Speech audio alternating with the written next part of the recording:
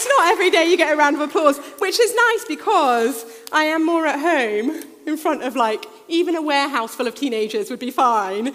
But this is not my normal spot. Nevertheless, I am really pleased to be here. The reading for today is from Joshua chapter 3. And before we read it, I'm going to give some background to the story. But if you want to find it, it's page 217. And then also, you can bookmark Deuteronomy chapter 8, which is page 187, because we're going to flip there at one point as well. But this is the thing about the Old Testament. Often, at least if you grew up in church, you were taught the stories as standalone stories, or it's hard to connect them. And if you didn't grow up in church, chances are that you've missed the big picture anyway. So as quickly as I can, I'm going to whistle through the big picture of the story that builds to this moment, because when we see the big picture, it's easier to see how God is at work and what he's doing. So I'm going to start with Abraham and Sarah, who were Abram and Sarai, and then their names got changed. And they're an older couple. They were an older couple who had no children. They were childless. And God comes and he makes a promise to Abraham. And he says, one day your descendants are going to be as many as the stars. Your family is going to be huge, promise number one. Promise number two, I'm going to give them a land to call their own. And promise number three, out of your family, from your line will come a blessing that is not just for God's people, but is for the whole world, all nations. So God makes that promise to this older couple who were childless. And they wait and they wait and they wait and they wait and no child is born. And so Abraham takes it into his own hands and he sleeps with the maidservant of his wife, and Ishmael is born. And God says, no, that was not what I promised you. That was not the story. And so Ishmael was born, and Abraham and Sarah wait again, and they wait, and they wait, and they wait, and then Isaac is born. And Isaac, this little baby boy, is the fulfillment, like miracle baby, the fulfillment, or the beginning of the fulfillment of a promise that God made to Abraham. And then you have the really famous story, if you grew up in church, where God asks Abraham to sacrifice his son Isaac. And when you realize the story of how Isaac came to be, that's the story of him being asked to sacrifice him takes on a whole nother level, right? And God never intended that Abraham actually would sacrifice Isaac. But that was like a story that was foreshadowing what God himself was going to do when his own son was sacrificed for us. So that story plays out. And Isaac lives, and Isaac grows up, and he has two children. And they're Jacob and Esau. Then Jacob, one of his sons, has got 12 sons. And this is like the most famous story in the Bible because it's like Joseph in his Technicolor Dreamcoat, right? So Joseph is the second youngest of these 12 brothers. But the 12 brothers are going to become the 12 tribes of the people of God, the nation that's going to become Israel. So, famous story of Joseph. He doesn't really get on with his brothers. They plan to kill him. They change their mind, but they stage his death. So his dad thinks he's died, and he ends up in Egypt as a slave. And then, whole long story, but basically, Joseph is set up again. He ends up in prison. And in prison, God gives him the supernatural ability to interpret dreams. And he finds himself in a situation where Pharaoh has a dream, and Joseph is the one who knows what God is trying to say through it.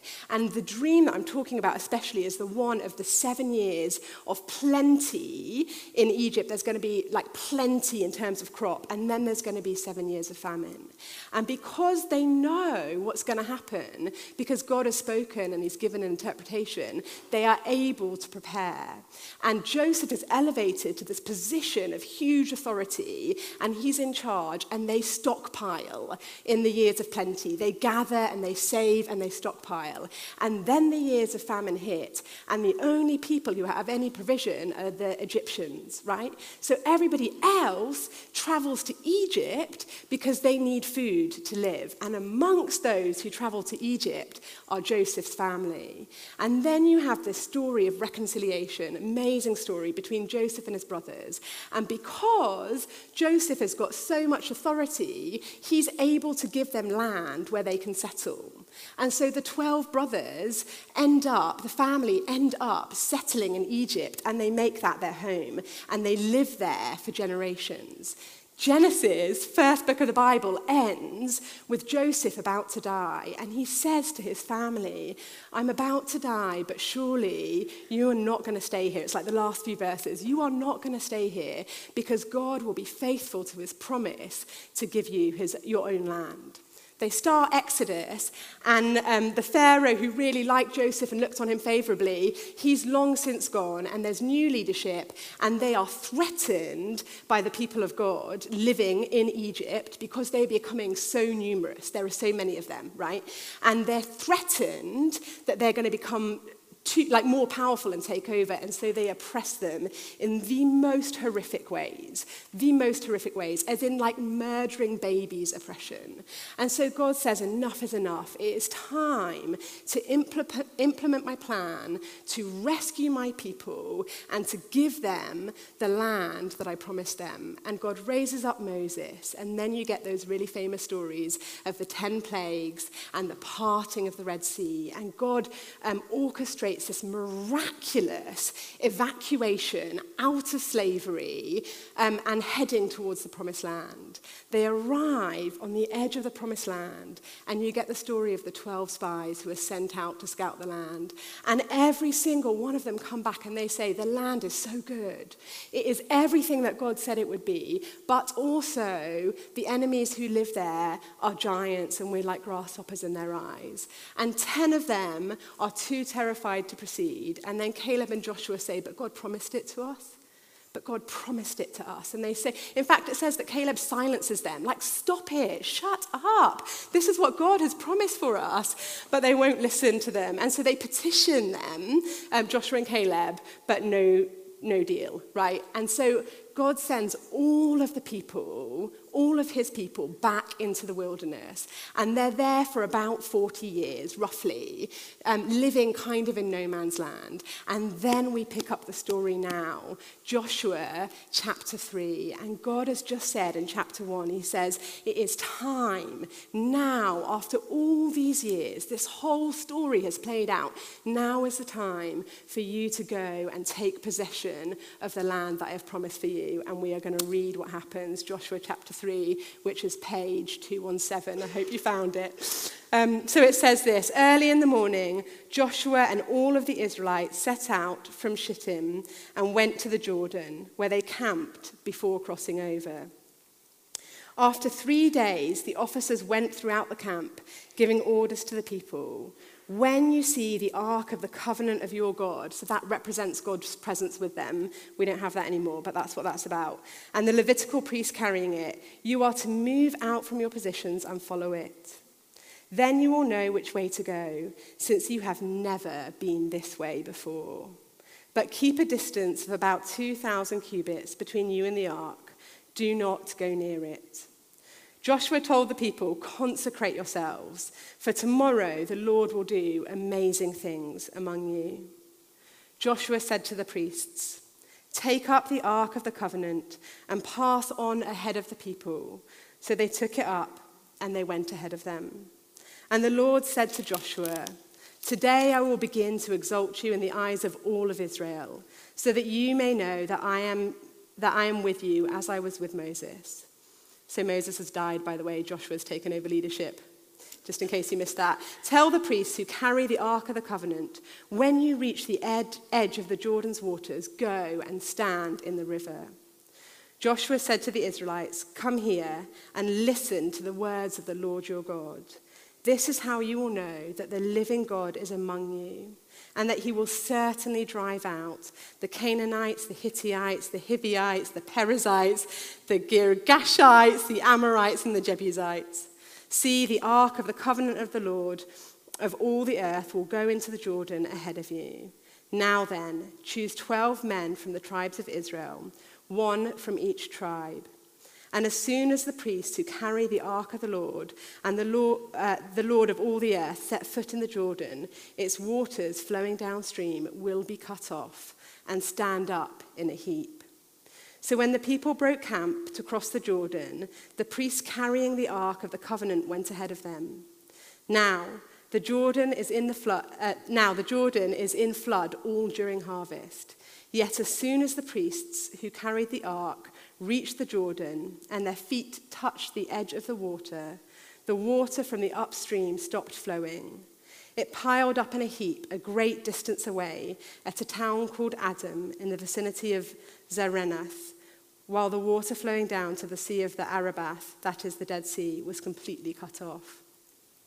So the people crossed over opposite Jericho. The priests who carried the Ark of the Covenant of the Lord stopped in the middle of the Jordan and stood on dry ground while all Israel passed by until the whole nation had completed the crossing on dry ground. We're going to read to the end of verse 7, chapter 4. When the whole nation had finished crossing the Jordan, the Lord said to Joshua, "Choose 12 men from among the people, one from each tribe, and tell them to take up 12 stones from the middle of the Jordan, from right where the priests are standing, and carry them over with you and put them down at the place where you stayed tonight." So Joshua called the 12 men he had appointed from the Israelites, one from each tribe, and he said to them, "Go over before the ark of the Lord your God in the middle of the Jordan. Each of you is to take up a stone on his shoulder according to the number of tribes of the Israelites, to serve as a sign among you. In the future, when your children ask you, 'What do these stones mean?' tell them that the flow of the Jordan was cut off before the Ark of the Covenant of the Lord. When it crossed the Jordan, the waters of the Jordan were cut off. These stones are to be a memorial to the people of Israel forever." The first thing that I wanted to share with you was that the promised land was for all of God's people, right? So if you have a look in chapter 3, at the end of chapter 3, it says, verse 17, the priest stood there on dry ground until all of Israel had crossed over. And then chapter 4 says, now the whole nation had finished crossing the Jordan. Back when the 12 spies go out and Joshua and Caleb say, like, come on, let's go. I wonder whether there was ever a temptation for them to go on their own, like for the people of God to split. Come on, let's go. They were right after all. But God intended that all of his people would enter the promised land. And the reason that that is relevant is because there is no spiritual hierarchy for the people of God. We are the people of God. And God fully intends that every single one of us would live as citizens of heaven in the kingdom of God. And there is no spiritual hierarchy that some would come in and others wouldn't. Some would live with authority and others wouldn't. Some would live with blessing and others wouldn't. That isn't the story. In fact, so much so that Joshua and Caleb walked amongst the people for 40 years so that when the time came, everybody crossed over into the promised land. The invitation of Jesus to live as people of the kingdom of God with Jesus as king and to see heaven on earth is for every single one of us, and there is no spiritual hierarchy in this room. Having said that, there's this really interesting thing where the first time that the sea split, so when they cross the Dead Sea, when they're escaping Egypt, escaping slavery, they stand on the edge of the water, right? And Moses says, you don't need to be afraid. You need only stand still because the Lord is going to fight for you. In other words, do nothing and watch it happen. But this time, when it's time to take possession of the promised land, this time they have to go and stand in the river, the priests do, and they have to get their feet wet. And I was thinking about the parallel in our lives, because when we're rescued out of sin, we do nothing. We do nothing. Jesus has done it all. We're not joining in with the work of the cross. It's done. It's finished. He's done it all. You need only stand still. Jesus will fight for you, and he will buy your freedom at the greatest cost. But when it comes to taking possession of all that Jesus won for us, then we have to be proactive. Then we have to join in with what Jesus asks us to do. The way that we do that, I'm just wondering, I'm a bit worried that I'm going to go too long. Let me just quickly point out in Joshua 1, it talks about the promised land as a place where God will give you rest. So if you look at Joshua chapter 1, verse 13 and verse 15, it's a place where the Lord will give you rest. And for us, the things of the kingdom of God are a place where we're at rest and we're at peace. And the wilderness was never, ever, ever meant to be a place where they were going to settle. In fact, it's described as a like treacherous land, a thirsty place with no water, a place with venomous snakes and scorpions. They were never meant to settle or to live long term there, although God was with them.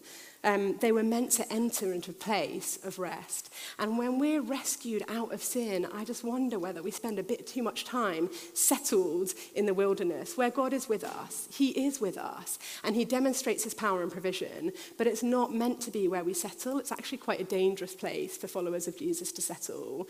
We're meant to take possession of all that he's given to us. So the second thing I wanted to say, and it helps us work out how we do that, how we take possession, is that what was in front of the Israelites was a giant river, which it goes to great lengths to explain that it was like the worst time to cross. Verse 15, it says the Jordan is in flood. So it's not like it's a dried up river. It probably could not have been a worse time. And interestingly, the list of enemies, I might be reading too much into this, but the list of enemies in verse 10, there are 7 enemies that are listed. When they first spy the land, the 12 spies goes out, they only list 5 enemies. I don't know if it's significant or not, but the obstacles in front of them are big obstacles, and it would be tempting to tackle them as practical problems. But it isn't a practical problem, it's a spiritual problem.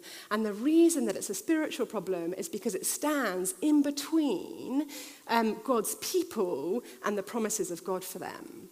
And so the way that you deal with a spiritual problem is in a spiritual way. And this is what Joshua says to the people, and this is what I think Jesus is saying to us about some of the problems in our lives. So number 1, in verse 3, chapter 3, verse 3, is when he starts talking about the ark of the covenant of the Lord your God going ahead of you. That is the presence of God amongst his people. And the spiritual answer to some of the things that look like practical problems in our lives is to go after the presence of Jesus. The New Testament says, fix your eyes on Jesus. The ark was sent out far enough ahead of them that they could see it the whole time, right? Don't take your eyes off God's presence amongst you. Don't take your eyes off Jesus. Don't take your eyes off Jesus. Intimacy with Jesus is the beginning of the answer to all of the problems that we face in our lives, even the ones that look like giant practical problems. Number 2, it says consecrate yourself. So that's verse 5. Joshua says consecrate yourself. In our prayer meeting before the service, the word that God brought to mind was purity. Be pure, be holy. So we think about what it means to be a follower of Jesus, and some people are really good at going after the heart of God. Like me and Jesus, we're best friends, and I pour out my heart to him, and I love him, but little regard for holiness. And then you get other people with a huge regard for holiness. People maybe who like black and white things, live this way, do this, do that, but miss the intimacy with Jesus. And Jesus says love and obedience go hand in hand. Love and obedience always go hand in hand, right? So don't take your eyes off Jesus. This is the way that we tackle the problems in our lives. Do not take your eyes off Jesus, not for a moment. Do not let his presence escape your point of view, but also set yourself apart as holy. Be pure. Pursue obedience. Be so uncompromising in wanting to look like Jesus. Because in my experience, the way he leads us is usually to do with the way that he nurtures us as people to become more like Jesus and to fall more in love with him, and then we just find ourselves on the right path, rather than divine strategy after divine strategy. But also, the third thing is, there is an act of faith. They do have to step out. And the thing that I wondered whether God was speaking through with this bit is that not everybody got their feet wet. A few people had to get their feet wet for the sake of everybody else entering into the promised land. 99 point whatever % of them crossed over on dry land, but a few had to go into the water first and get their feet wet and stand in the river. And it's true of the people of God today as well. We need people who will go out ahead of us in risky faith and set an example. This is basically a picture of leadership, right? It's not to be like the first one to enter the promised land. They were the last ones to enter the promised land because they stood there while everybody else crossed over, and then they followed. Are you one of those people?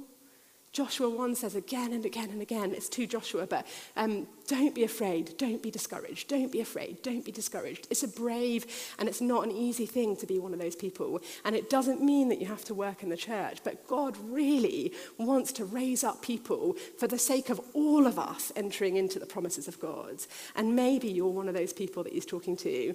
And would you please, so that we can all come, would you please? The final thing is remembering. That's why I just included the end of chapter 4, right? Because, today the whole thing about remembrance, the reason we have Remembrance Day every single year is because we know that we're really quick to forget. And even something as huge as somebody giving their lives, dying for our freedom, we are quick to forget. And that is true of the people of God as well. We are so quick to forget. So when they're in the wilderness, right, the first time after they crossed, when the Red Sea opened and they crossed, and they were there for a long time after the spies, they forgot.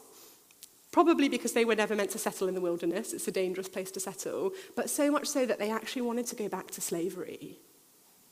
I don't know whether they lost sight of the promises first or God's provision and his presence first. I don't know.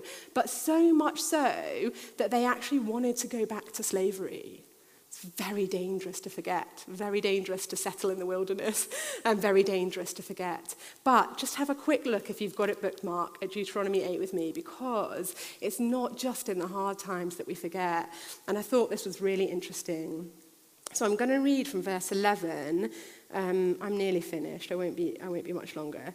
Verse 11 to the end of verse 18. So verse 11 starts, Deuteronomy 8, "Be careful that you do not forget the Lord your God, failing to observe his commands, his laws, and his decrees that I am giving you this day. Otherwise, when you eat and you are satisfied," this is, you enter the promised land, right? You eat and you're satisfied. You're not in the wilderness anymore. "When you build fine houses and you settle down, when your herds and your flocks grow large and your silver and your gold increases and all that you have is multiplied, then your heart will become proud, and you will forget the Lord your God, who brought you out of Egypt, out of the land of slavery. He led you it was always meant to be through this vast and dreadful wilderness, that thirsty and waterless land, with its venomous snakes and its scorpions. He brought you water out of hard rock. He gave you manna every single day so that you had something to eat, something your ancestors had never known, to humble and test you, so that in the end it might go well with you. And then you might actually say to yourself, wow, my power and my strength of my hands have produced this wealth for me. But remember that the Lord your God is the one who gives you the ability to produce wealth, and so confirms his covenant, which he swore to his ancestors, as it is today." In other words, we're as at danger of forgetting when things are going well as when things are going badly. And actually, in the middle of our stewardship series, where we slightly pause for Remembrance Day, it's quite like plain language, isn't it? Like when things are going well, how easy it is to forget everything that God has done for you. And so I just thought I'd finish with like a little outworking of some of these things in my life, in case it's helpful, because in some ways I have talked a little bit in abstract terms rather than practical terms. But some of you will know that I'm a mum. I've got a 7-year-old, a 5-year-old, and 2-year-old. And then I'm also on the staff team here at All Saints. And if you know me, you know that I am not a half-hearted person. I never have been. I'm like wholehearted in everything. And I see my family and I want to do the best for them. And I see ministry and I see the children who come into this church and I see the young people who come into this church. And I want to be uncompromising in what we do to point them to Jesus. Totally uncompromising. But find it really hard. The honest truth is that I find the juggle really hard. Like I'm permanently out of my depth. And a year ago, I built a little safety net for myself, right? And I just started saying to myself, if it gets too hard, I'll just walk away. If it gets too hard, I'll just walk away. Spiritual problem, practical solution, right? If it gets too hard, I'll just walk away. And I heard God say to me really clearly, Fiona, I did not move mountains for you to walk away. I did not move mountains for you to walk away. Who do you think you are? The reason that you're in ministry is because I've asked you to be here. It's a spiritual problem that is standing between you and the things of God. And you're trying to deal with it with a practical safety net that I'll just take one of the problems out. It's a spiritual problem that needs me to go after with the heart of Jesus, with my eyes on him. That needs me to be set apart in holiness, to say, okay, God, whatever it is, to take like leaps of faith every single flipping day, steps of faith. I don't know how I'm going to do this, but I'll just keep showing up. Now, the moving mountains was not like, Jesus wasn't talking, when he said that to me, he's not talking about molehills. He has literally moved mountains for me to be in ministry. And I don't really know why, but for some reason, like my role as a servant in ministry has been like fiercely attacked time and time and time again. And God has moved mountains to keep me in ministry. So how come I'm so quick to forget that the juggle of my time day to day, like that he couldn't handle that when he's moved, the mountains he's moved, you wouldn't believe. You would, because we're people of God and we believe in the things of God, but they are extraordinary, bordering on miraculous, the things that he's done. And yet I'm so quick to forget. So I'd like to invite the band up, and we're going to have an opportunity to pray. So if you're able, will you stand with me? I think I talked for quite a long time, and if I did, I apologize for that. Take a breath. We're okay. All right, we're okay. I'll tell you what it is. Teenagers can't concentrate for more than 10, 15 minutes. So that's my, nowadays I actually set a timer on my watch, 15 minutes, and I tell them, you set a timer too, because if I put a deadline, they can concentrate. If I don't, they can't. So that's probably why it feels long. Anyway, here we are. And the thing is that our faith is not theory, is it? And so let's just take a moment and let's be still and let's allow the Holy Spirit, to keep turning over those things that I am convinced that he's already begun to turn over.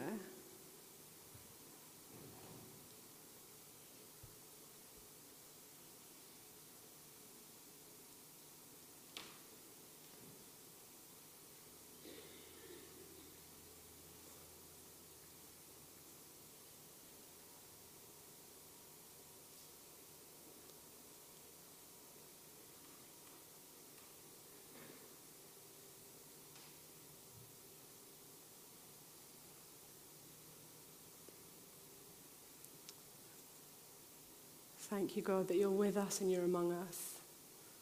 And we fix our eyes on Jesus again.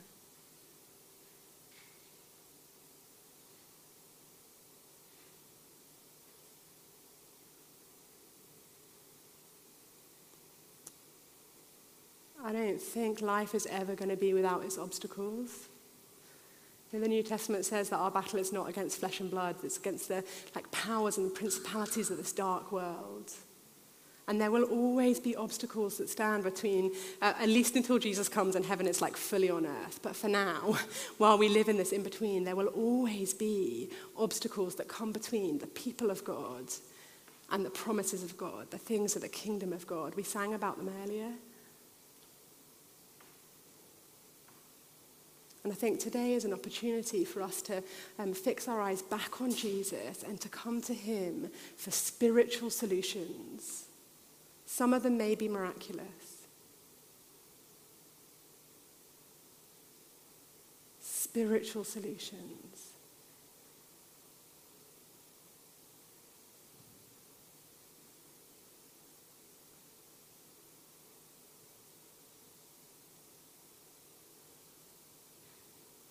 I also think that God may be talking to some of us about being people who get our feet wet, who take the first step of faith, who move into the treacherous space in order that the rest of the people of God would be able to move into the fullness of the kingdom of God.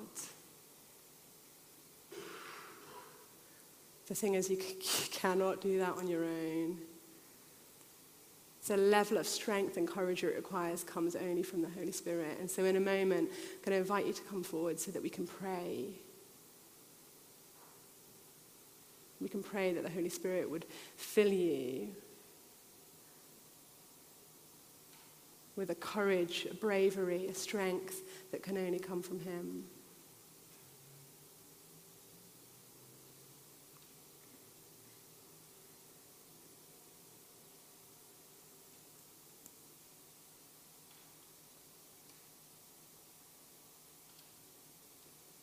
One other thing, this phrase comes, I think it's verse 5, but God says, I'm going to take you places that you've never been before. Our lives are not linear. We don't just cross the promised land once. There's these threads and strands, and in some places maybe you're living in the promises of God and other places you aren't, but there's always deeper to go. And Jesus says, I'm going to take you to places that you've never been before. Are you willing to come? So prayer ministry team, maybe you could start moving to the front. And as you do, anybody who wants to be prayed for, will you come? We would love to pray. We would love to pray for you. So you can come just even as the ministry team come to the front at the moment.